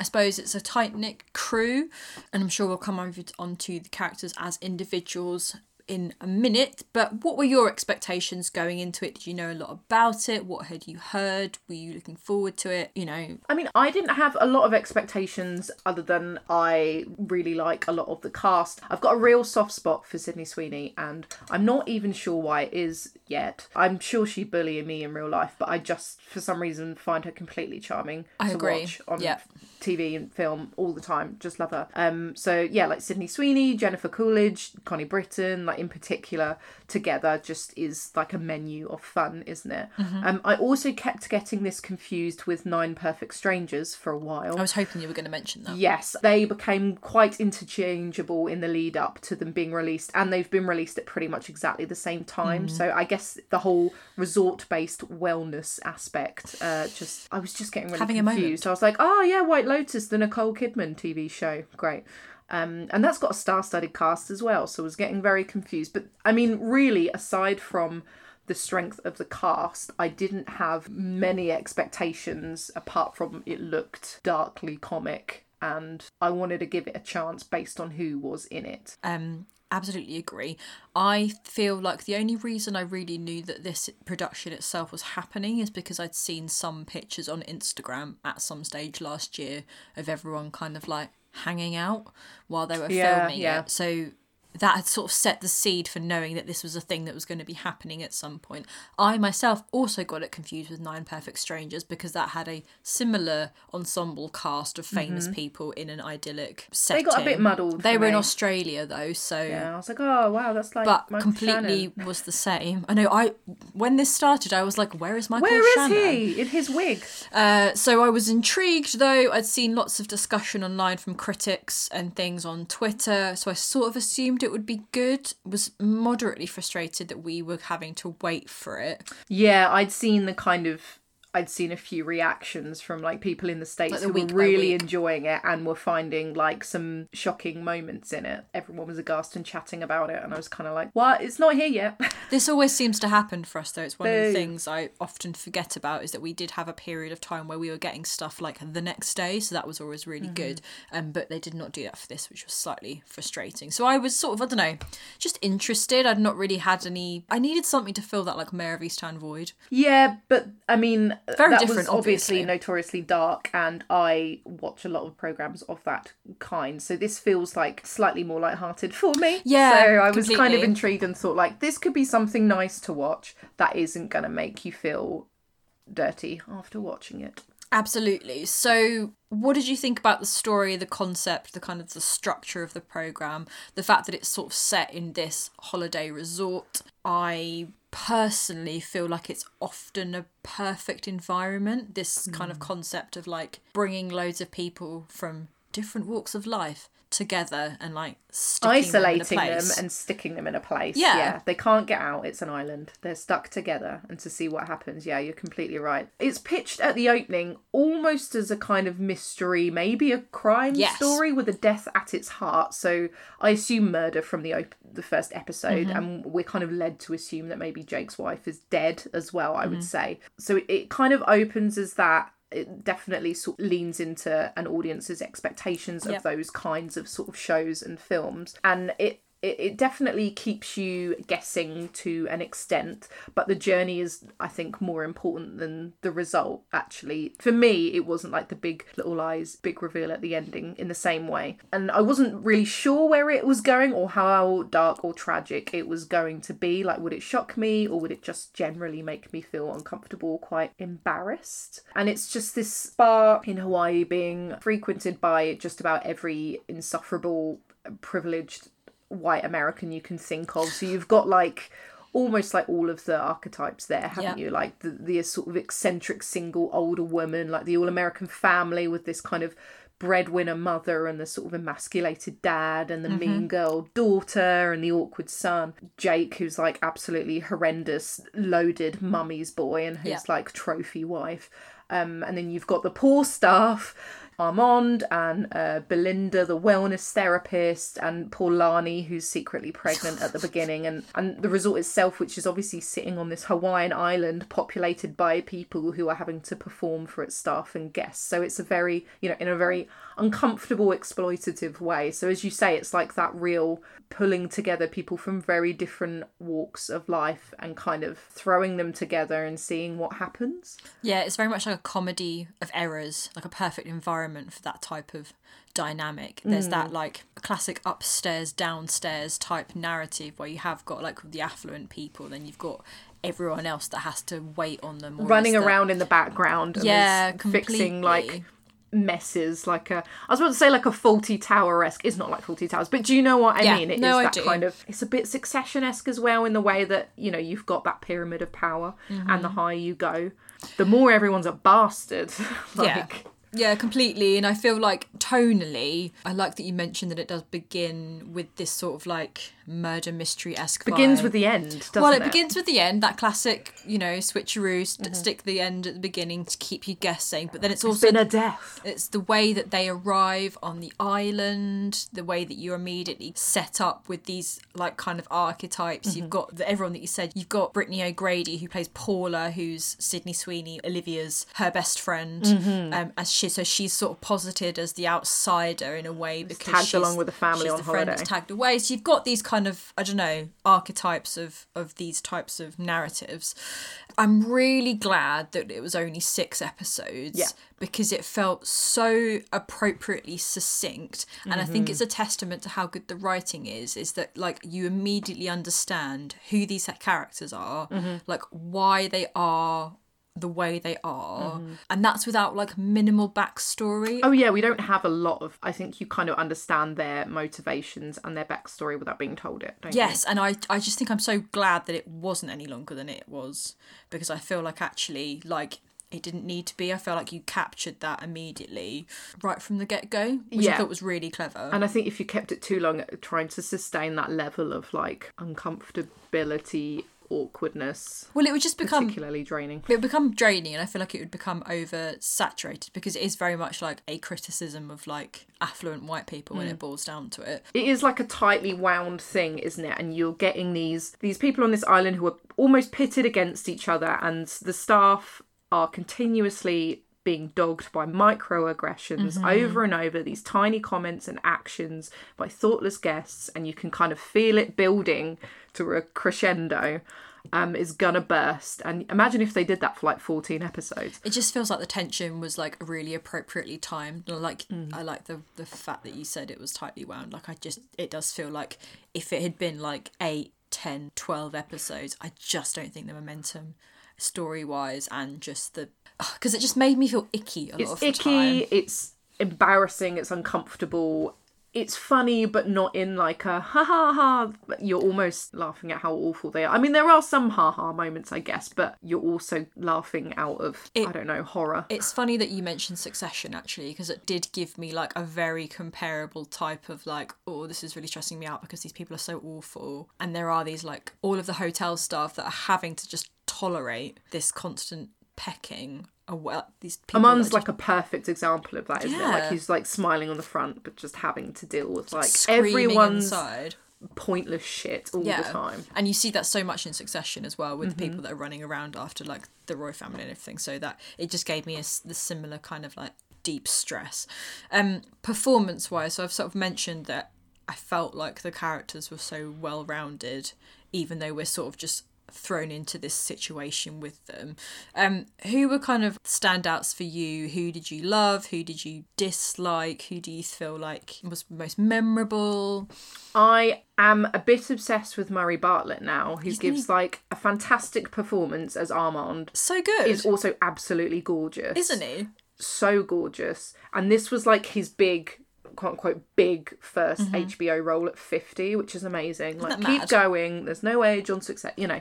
Like, so I think as the hotel manager, Armand, just like absolutely hilarious. Like, you pity him. Actually, all of them, a lot of the characters, like, they're not just, you know, these are the hateful ones, these are annoying ones, these are the sympathetic ones. Like, all of them are quite a little bit annoying and a little bit awful. And some of them are actually quite pathetic as well. Yes. You're really not expecting. But Armand was like probably the standout for me. Just so brilliant. Just so funny. You completely get it. Like, I just got it immediately. Like, after, I don't know, just a few this scenes. Dude trying to hold it together. In a few situations, you immediately get a grasp of like, oh yeah, no, this just completely makes sense to me. Right. Like, and I like know who he is. The way he's being treated as just, again, he's an outsider. These people are outsiders, aren't they? He's like a gay Australian man. So they haven't got time for him. Like, he's the hotel manager. Like, they don't give a shit about him. I just thought he was fantastic. Obviously, the kind of well-intentioned but needy Tanya, played by Jennifer Coolidge, like, amazing.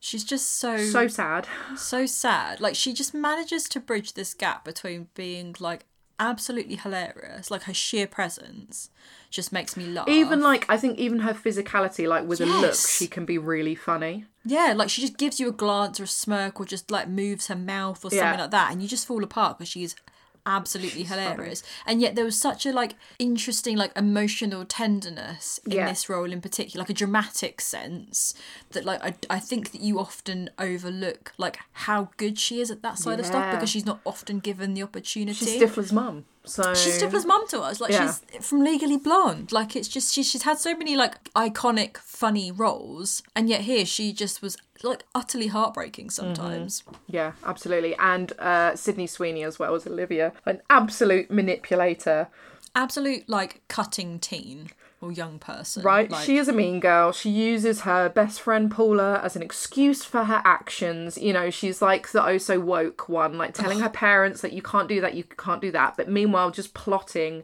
and using Paula as a means to get what she wants. Just what a bitch. I love her. She's so good. She absolutely would bully us in school, but she's just she would so taunt me mercilessly. Yeah, absolutely. I really enjoyed seeing Jake Lacey play against type. Yes, because he's the not being a nice guy. He's the lovable nice guy, and he was such a shit in this. I hated him. Awful, so convincing. The worst out of all of them. Have absolutely met people like him, and just makes your skin crawl. Awful. So brilliant. Like you, absolutely adored Murray Bartlett. Just what a performance. I loved seeing Connie Britton of course. in something again.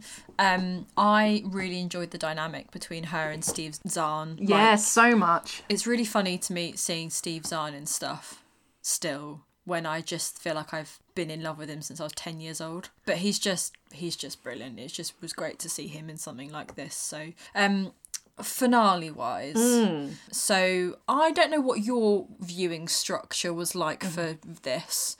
I definitely ended up watching like an episode of a day in a really condensed period of time. I watched it pretty quickly. I breezed through it in like a week, I think. Yeah, absolutely. And I wonder if the viewing experience for you, like how that was for you, because I felt by the time I got to the finale, I wished that I'd had the opportunity to watch it week by week, because I sort of felt like I was racing towards the end, because I'd seen so much discussion and chatter online about the finale, so I just feel like I was absolutely racing through it.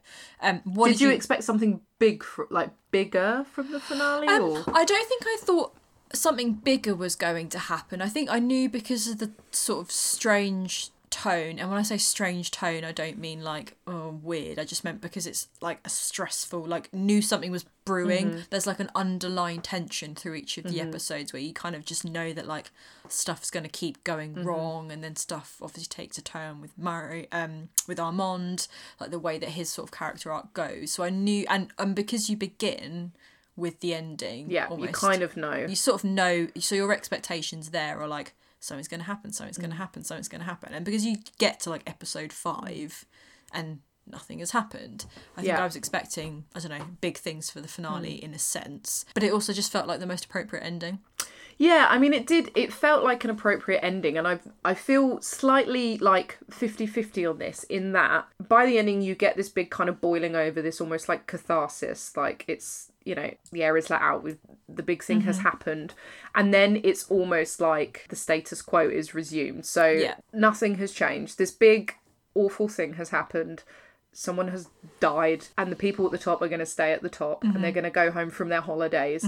And that makes sense, absolutely, because that's the entire point, is that in our world, people have to put up with these instances of classism and sexism and racism every single day, and then nothing changes. So it completely makes sense that it would end like that. But also, I felt kind of a bit bad about I don't know what it was, about whether I felt like there was a lack of catharsis in the fact that like none of them get their comeuppance, and like that completely makes sense because it's showing like the way that it is. But I think I almost needed a bit of a catharsis, like someone needed to get some form of comeuppance, because otherwise I feel a bit bad for finding this funny and a bit entertaining when all of these people have been treated so badly and will remain at the bottom of the food chain. Does that make sense? It does, yeah. I feel completely 50-50 on where I lie with it at this point, actually, having had a bit of distance from it, because initially I was like, well, this makes absolute sense, doesn't it? Because it's like, of course Paula's boyfriend's going to go to fucking jail or whatever for stealing. You could see that coming. I didn't necessarily think that, spoiler warning, I didn't necessarily think that Armand was going to die. No. But also it made sense contextually. So actually when it happened, I was like, oh yeah, this makes sense, because the whole programme has sort of been heading towards this downward spiral. They've been doing this merry dance, and I felt like it was either, you know, like it just had to be that he was going to be involved in some capacity. So I completely get it.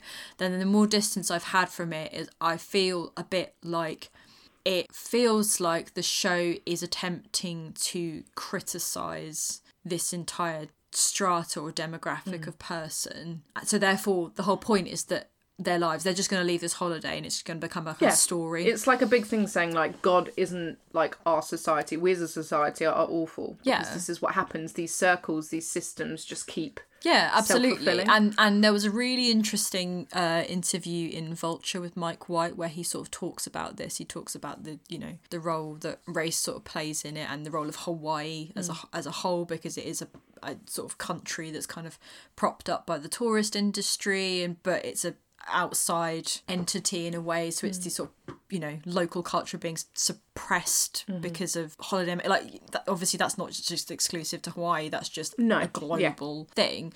But I have sort of, from time to time, every time I think about it, trying to get my head around whether it thinks it's being a lot cleverer than it is, but also, is that not actually the point? And is it also just a take on that as a concept? Yeah, quite possibly. And I just feel like I'm in this sort of cycle at the moment. And I think actually announcing this as an anthology series kind of ruins it a bit for me, in that I think it is more effective kept as a standalone. But as an anthology, what, are we just going to go through this whole dance again? I'm not sure about that. I feel like if it's just going to be this similar dynamic of tourists at another White Lotus resort elsewhere, shitting on someone else, what are you really getting at? And it doesn't need to become an anthology. I would absolutely rather watch Mike White's take on that type of thing than Ryan Murphy's, for example, because I think when it comes to like the execution of it, Mike White is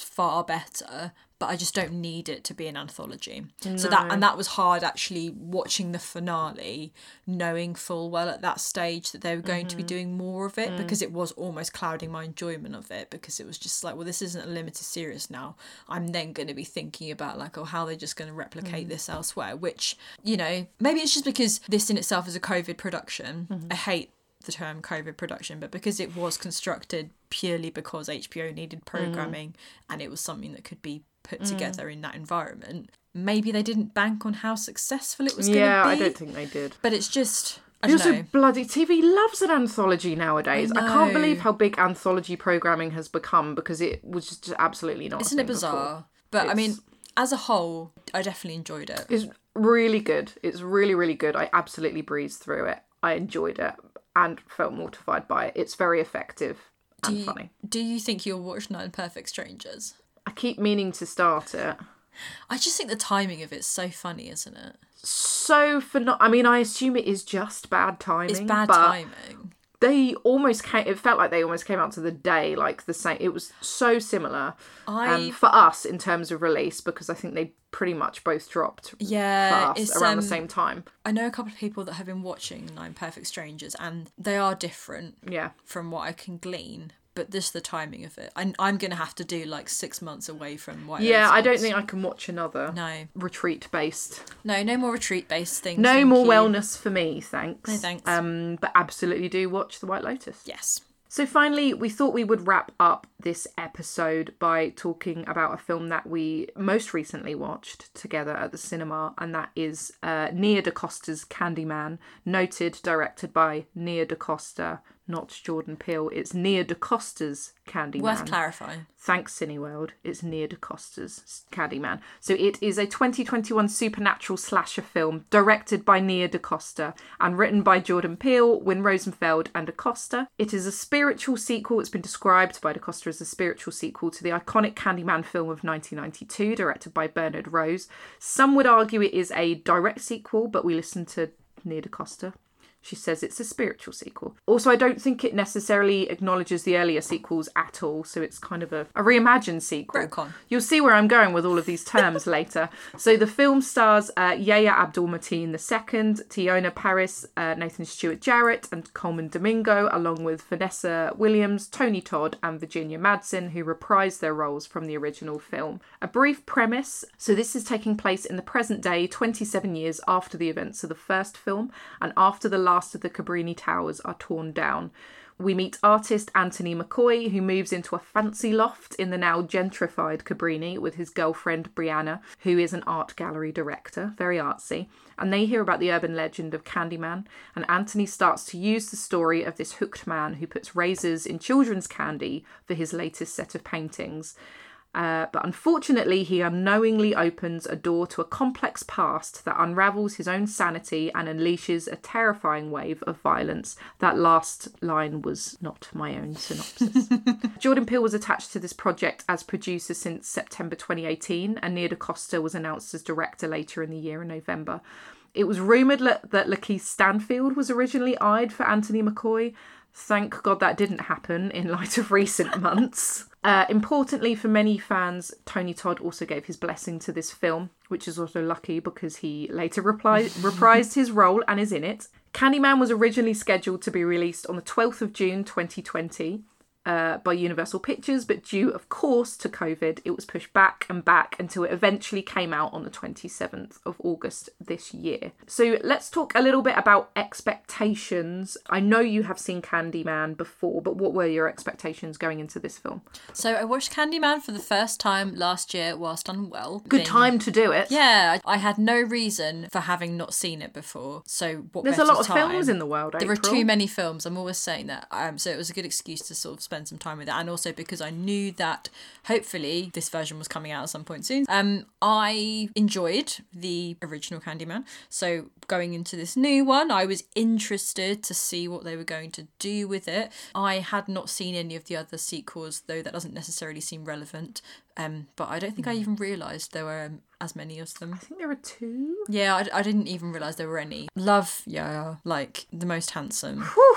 Just, good lord. I don't know, I suppose like 75% of my expectation for this was just like... I'm going to watch him being extreme. Just going to get him to watch him being hot. He's just wonderful, isn't he? So, I don't know, my expectations for it weren't particularly lofty. I was hoping to have a good time. I was slightly confused by the release date of it all, because In June. yeah, it just felt like, isn't this not an October film? This is an October film. Yeah, I know exactly what you mean. Yeah. So those are my expectations heading towards it. I am a fan of the original film. I haven't seen the sequels either, so don't worry. Oh, there we go. Obviously, Candyman, the 92 film, occupies quite an important point in horror film history. Is pretty much a film with probably the only black slasher killer, one of the only black killers, to my mind, in horror films to that point. And it's a story that's at once very effective as a slasher film, but also does that thing that lots of very good horror does, which is kind of shining a light on society, including that the violence that's inflicted on black bodies and that huge disparity between white and black communities in cities like Chicago, obviously. I think that was the thing that I found most striking about watching the original for the first time. There's a lot in there. Which I just didn't anticipate that actually there was going to be as much like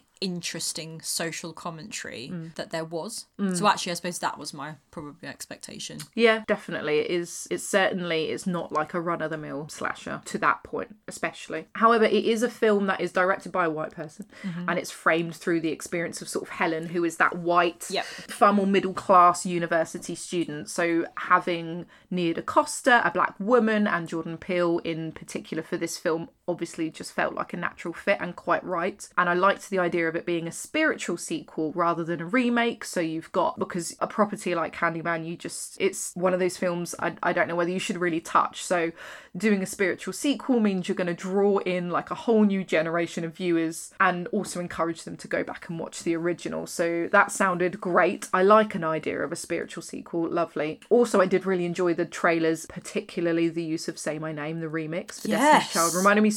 Sounded so sick. Reminded me of when they remixed I Got Five on It for Us as well. So yes, those remixes in those trailers, they're very effective. So good. But yes, those were my sort of feelings beforehand. We've waited to see it a little bit actually due to just busy lives. So for a lot of people I know had seen it first, so it was a bit delayed.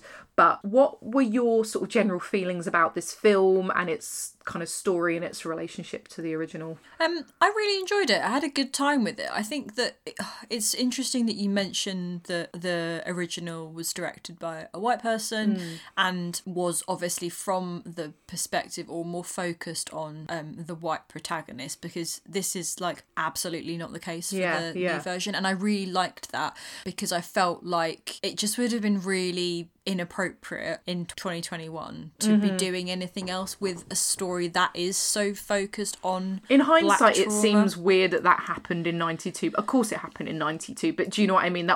I don't think that would be appropriate today, would it? No, absolutely not. The positing of that particular story with that particular protagonist just felt like it would have just felt so extremely dated to try and tackle that now. So I'm really glad that there was that perspective shift and that there were so many predominant black leads in it. Like, it was really brilliant to have that perspective shift. And then just to sort of, I suppose, talk about like the concept of trauma and the use of black bodies like more widely. Like I thought that focusing on things from the perspective of an artist and his partner who's an art dealer, just the idea of them occupying what is probably traditionally, unfortunately, archaically, like a largely predominantly white dominated media. You could get that sense as well from the gallery openings. Absolutely. And I suppose in that regard there's lots in it about like who gets to tell these stories,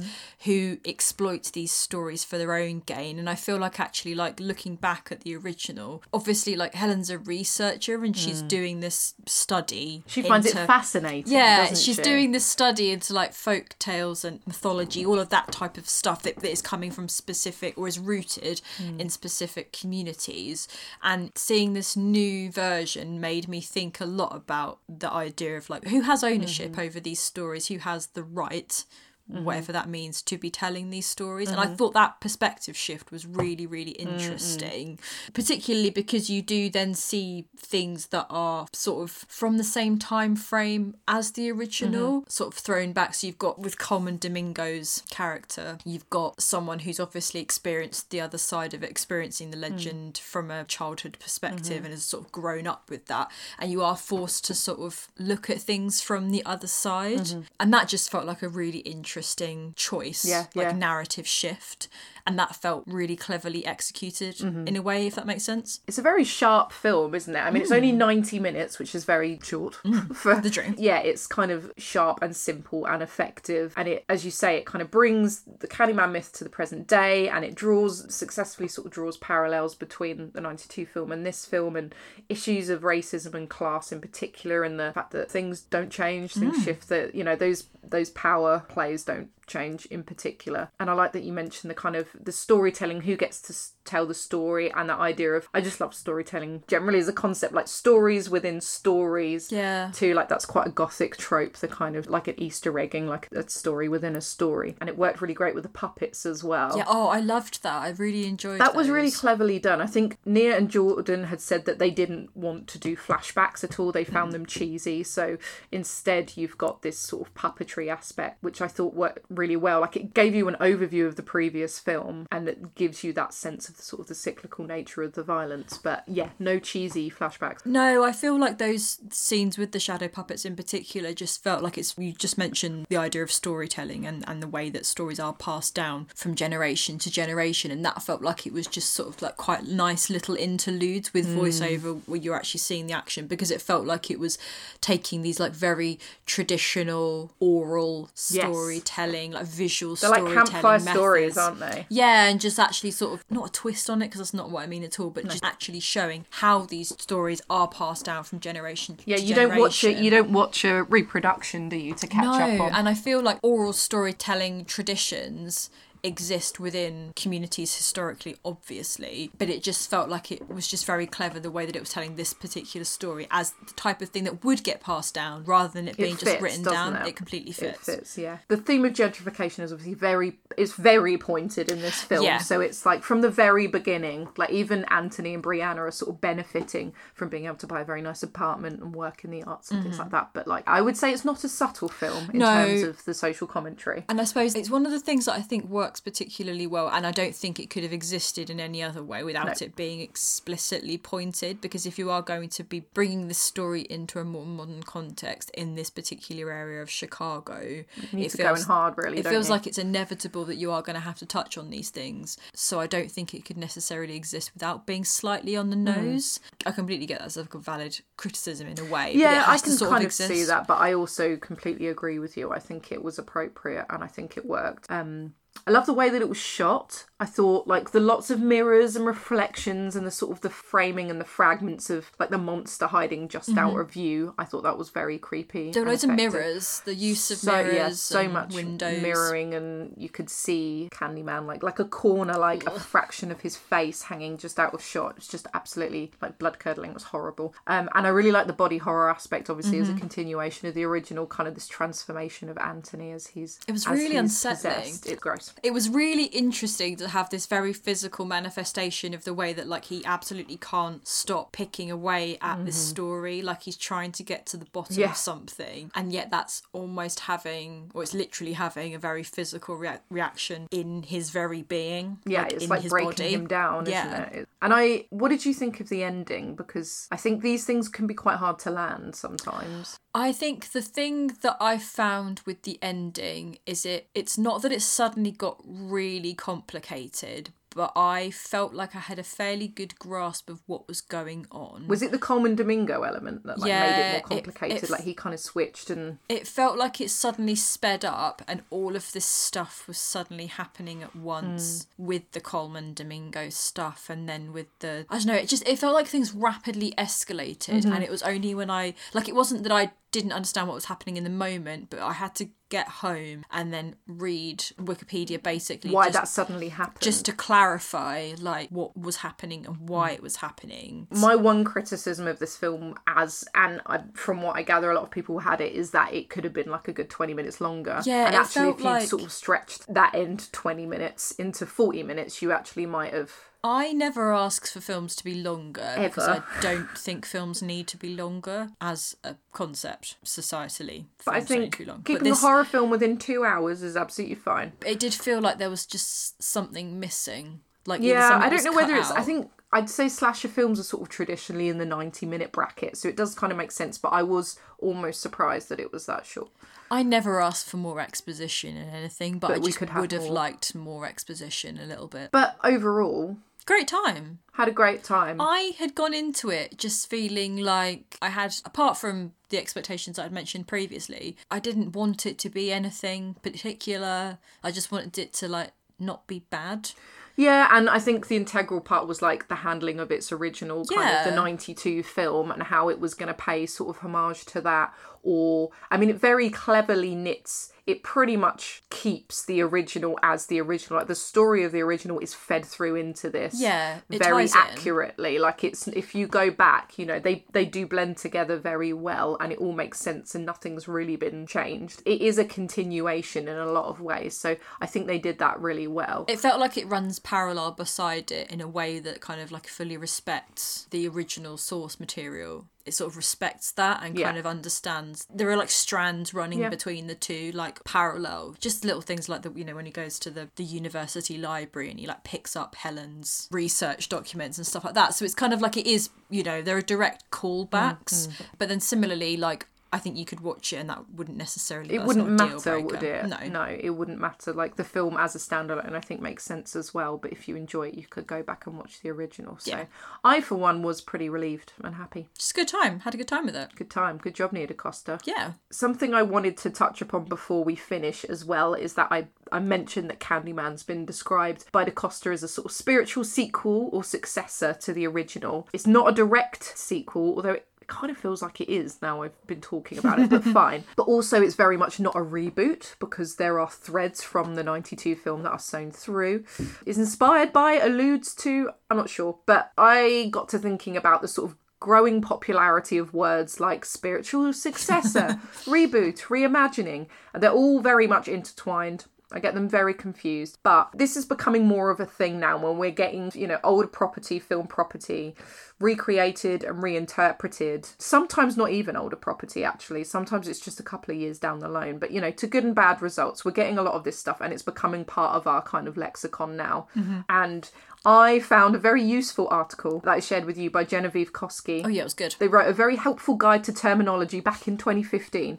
And she defined the reboot as film properties that have extended beyond a single movie, so it's more than one movie, and have thus established a continuity that the subsequent reboot throws out in favour of a new status quo. So that's kind of the reboot. You've got remakes, which are kind of updates to a single film. And then you've got reimaginings, which are a new thing, which are kind of like a remake, but something fundamental has changed. There's just so many words involved now, and they're all becoming very mixed in my brain. But I do just think it's very interesting that these are things that the film industry seem to be doing more and more of. Like, to my knowledge, sort of spiritual sequel in the context of films, if you Google it, is pretty much just this film, Candyman. Like, I think spiritual successor is more of a term that's sort of more broadly used for other things, but like spiritual sequel is like a film thing that's just kind of emerging. And is... I find it really interesting because for me it's just like words or phrases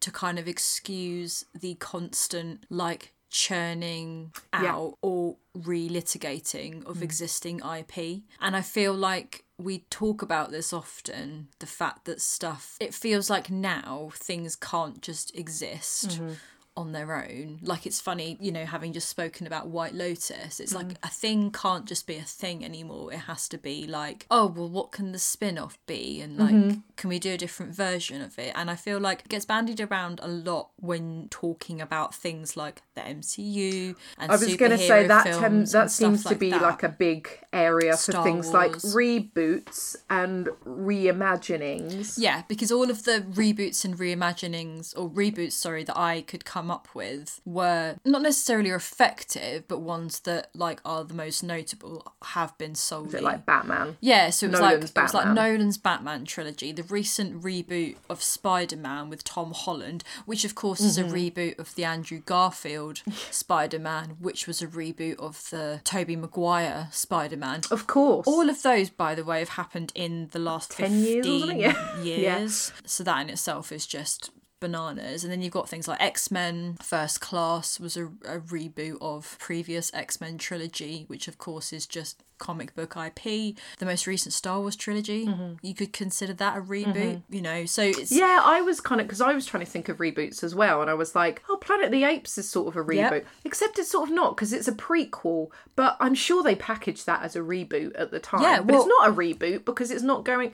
Anyway. But it's that milling of IP, and it was really interesting to read that piece from Vox, because actually it was interesting to see the delineation between actually sort of technically what the differences are between the three of them.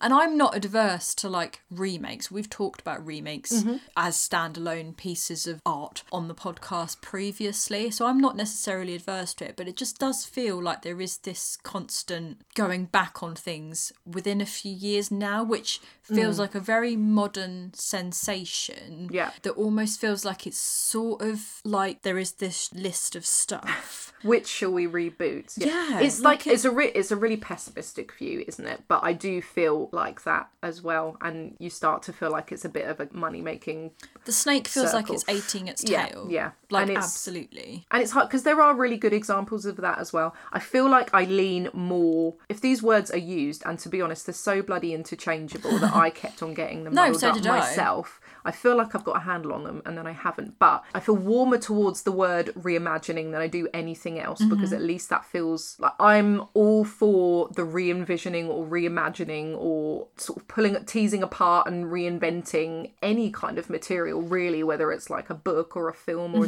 you know, if it's done with love. Do you know what I mean? Yeah, like absolutely. You're taking that source material, if you love it, and you're reworking it, representing it, reconfiguring it in a new way for new audiences that does something different. I think that's really cool. And we talk about this all the time, like the interconnectedness of everything. Like nothing's original property anymore. There's no original idea. Everything is a copy of a copy. Yeah, and I'm happy to embrace that. Fine. So a reimagining of something feels kind of fine to me, although of course they can just use that in the marketing blurb to hide a remake for me now, which is annoying. But you know, that kind of thing, I like the concept of a reimagining. A reboot for me feels very much... That's a remake. For me, it doesn't even feel like a remake. It just feels like a money-making endeavour. Like the thing with Spider-Man is that it fully, without getting into the intricacies of like who owns rights to what at this point, the reason they kept making Spider-Man films is because they had to keep doing it, otherwise they would lose the rights. So that in itself is just a money-making endeavour. Like I know people that are particular fans of the Andrew Garfield and Emma Stone portion of that franchise. I was largely ambivalent towards Good luck to you, yeah. But you know, I have attachment to the Tobey Maguire ones in that those were some of the first superhero films I saw, but then I really think that Tom Holland is a great Spider-Man. So, but those feel like money-making... I mean, everything's a money-making endeavour, so I don't know what I'm getting at, but it just feels like the constant milling of a reboot feels like it's very much just a cash cow. There are remakes that I'm not adverse to. They're some of my favourite films. Ocean's 11 is one of my favourite films in the entire world. That's a remake. It's a remake of a film from the 1960s. You know, David Fincher's Girl with a Dragon Tattoo is a remake of a Swedish film which is based on a book. You know, like Star is Born. We spent a lot of time talking about Star is Born. That's like the third or fourth version of that particular story that's been told. Heat. Michael Mann's Heat is a remake of Michael Mann's own TV movie LA Takedown. So, like, Scorsese, he's not above No, there's a total remakes. time. There are really good remakes. And some of them I do think, like, it's interesting that you mentioned the idea of actually, like, you can do new and interesting stuff. Like, I was thinking about Scorsese's Cape Fear recently because I've been on this real De Niro trip. Love De Niro Cape Fear. I really like De Niro's turn in Scorsese's Cape Fear. I think that's a really good retelling of that particular story. The original is great as well. But even Scorsese is not above the idea of doing a remake and actually kind of taking a film and going like, what can I do with it?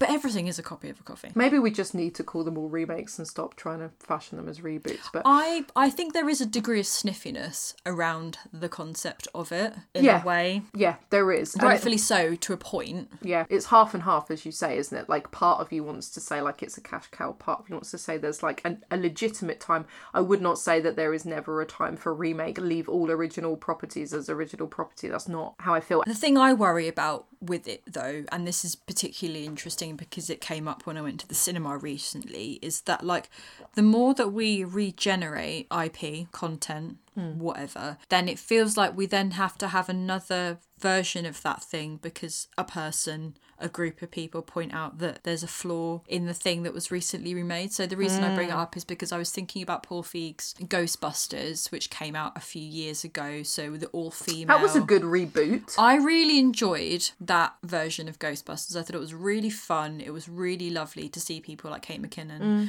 in those roles. That itself obviously was a remake of the fairly iconic 80s, 90s Ghostbuster series. But now we're getting a version with Paul Rudd because everyone on the internet was really angry that they made Lady Ghostbusters. Yeah. So Jason You've got to solve that problem now, haven't decided to then take it upon himself to like almost re-establish the equilibrium. Should we right those wrongs? And it just, like, that in itself just feels like, well, at what point do we stop with all of this stuff? And there are also so many amazing emerging filmmakers out there with original ideas and, well, an original idea that isn't a direct remake of something, and we're not giving any money or time to those people, but we're giving a lot of money and time to these reboots and remakes of franchises and films that like are very beloved. So we're just kind of turning out more and more of the same thing. I do find it interesting that at comic books and horror films, there are so many examples. Horror films are across the board here all the time. They're constantly being remade. It feels very genre specific a lot of the time. So you get the superhero sci-fi kind of franchise going back over those things. It feels very horror specific often. It's funny that you mention that tendency to remake like foreign language, non-English language films for an English speaking audience. That seems to be the thing that often happens as well. Like you'll get a really, really successful, that, you know, when Parasite came out, for example, Parasite, like resounding success, award-winning across the board, and then there was the news that they were going to be turning it into a TV show. Within like 2 seconds. Yeah, and you know, that's not a novelty. That happens so consistently, but it does seem to be like it's very genre specific. But it does make me worry that there is an entire generation of filmmakers, of creators whose original, because it feels like we so infrequently get like original content. There's no bank on original ideas now, is there? No. And that's my worry, is that everything is just eclipsing like those, you know, it's not that I think it's bad that someone like Chloe Zhao, for example, is going to be directing a Marvel film, but it's like I would rather Chloe Zhao got to direct something different, like an original like just I don't know. We do also end up, and this is the opposite to Chloe Zhao, but we do often end up throwing money at the same directors as well, like the completely. Same club of directors to remake these things over and over again. So you're getting a lot of the same names, but not to end on a pessimistic note, but I just find it was really interesting when this film came up as a spiritual successor, and you think, I mean, it's interesting that comes from DaCosta actually, but these words are being used so much now in like marketing copy. It's such a repackaging. It's how you repackage. Yeah. It's interesting because I don't feel that this will be the last time we'll have this discussion. Like it feels like this is going to just keep continually coming up. Do we reach a point of saturation? Well, that's my worry, is at what point does this stop? Like, at what point does it stop? Is everything going to be a franchise at this point? That's the thing as well, is franchising is a whole other thing. Like, we can't keep anything as just like a standalone nowadays. It can't just be a single thing. No, it's got to be a thing that isn't remade or isn't expanded or isn't... Everything has to have a spin-off. I mean, that's what we've been talking about with all the Marvel stuff we've mentioned. And, you know, it came up when with Dune. Like, the idea there's going to be a Dune prequel series or something. Already. Like, it's like we haven't had the first part of Dune yet. Gosh. We don't know if we like it. So it's given me a headache. But anyway, lots of food for thought. And really, I guess, in summary, because we could talk about this forever, let's give a little more time to things that aren't remakes or reboots or sequels. Please. So after all of that chat, our obsessions of the week. What is your obsession and ors of the week? And ors of the week. Yeah. My obsession and ors of the week. We've just had the teaser trailer for Don't Worry Darling. Oh my god, we have. The 5-second teaser trailer. I mean, it's like a teaser trailer. It's very, very short. But we did get a split second in which Florence Pugh and Harry Styles are tongue-waggling. They're swapping saliva. Good lord. And I loved it. It was probably the least flattering shot of Florence Pugh that I've ever seen. But She's great. She'll I get over just it. wanted to get right in there with the both of them anyway. I have no idea what to expect from this film at all. Obviously, scared. we care deeply for Olivia Wilde Yep. and loved Booksmart. Yep. But I have no idea. I have no idea what to expect from this film, or whether I will like it or hate it. Or I have no idea, and I cannot believe we have to wait another year. However, I can't wait to watch Harry Styles snog I am one of my favourite actresses. I am fearful for it, but I will enjoy it. That's my take on it. I hope there's lots of snogging. There bloody will be. What's your obsession of the week? Deeply stuck in a 2015-esque Oscar Isaac and Adam Driver K-hole. It's like Star Wars has been rebooted all over again. A reboot? A reboot of my deep Poe Dameron Kylo Ren brain space. It's just been a very stressful week for me in terms of those two. I think my favourite thing is that it's been a stressful week, but it's actually only Tuesday. So It's only Tuesday. Also, Baby Annette. Baby Annette! maybe Annette. No, I can't. I just... When, she's not cute. When will I tire of sending you Baby Annette pictures? You're such a horrible troll. I cannot believe we didn't even talk about that boinking scene in that film. Do you want to just briefly touch on it now? It's aggressively... Do I want to briefly touch on it? I do want to touch on this boinking scene. If you're listening this far in... There's a lot of muscle and sinew. I just did not expect... I mean, we watched 6 seasons of Girls, and I'm finishing my Girls rewatch. You'd think you'd be, like, immune or at least used to I was shocked. Adam Driver in sexy situations. I think I full put my hand over my mouth in like a... Like, oh! In fact... It gets in there. What we should be talking about as well is there's some really outrageous situations in the White Lotus too, between Armand and the young, what's his name? The guy played by Lucas Gage. That's it, Dylan. Lucas Gage. Just, yeah, actually, this has been quite a sexy episode. I just don't think I'll ever stop thinking about that particular scene in a way that's just a bit painful. It was very rhythmic. He's so tall. He's very long. He's a long boy. Oh, God, okay, that's finished now. You can find us online with Twitter at The Thirst. You can find us on all the usual podcast places, including Apple Podcasts, Spotify, Podbean by searching for The Thirst. Instagram, we're at The Thirst Pod. Our blog is thethirstpod.wordpress.com. And if you are still using Facebook, then you can find us by searching for The Thirst Pod too. Thanks, bye. I should probably update our Facebook. Bye!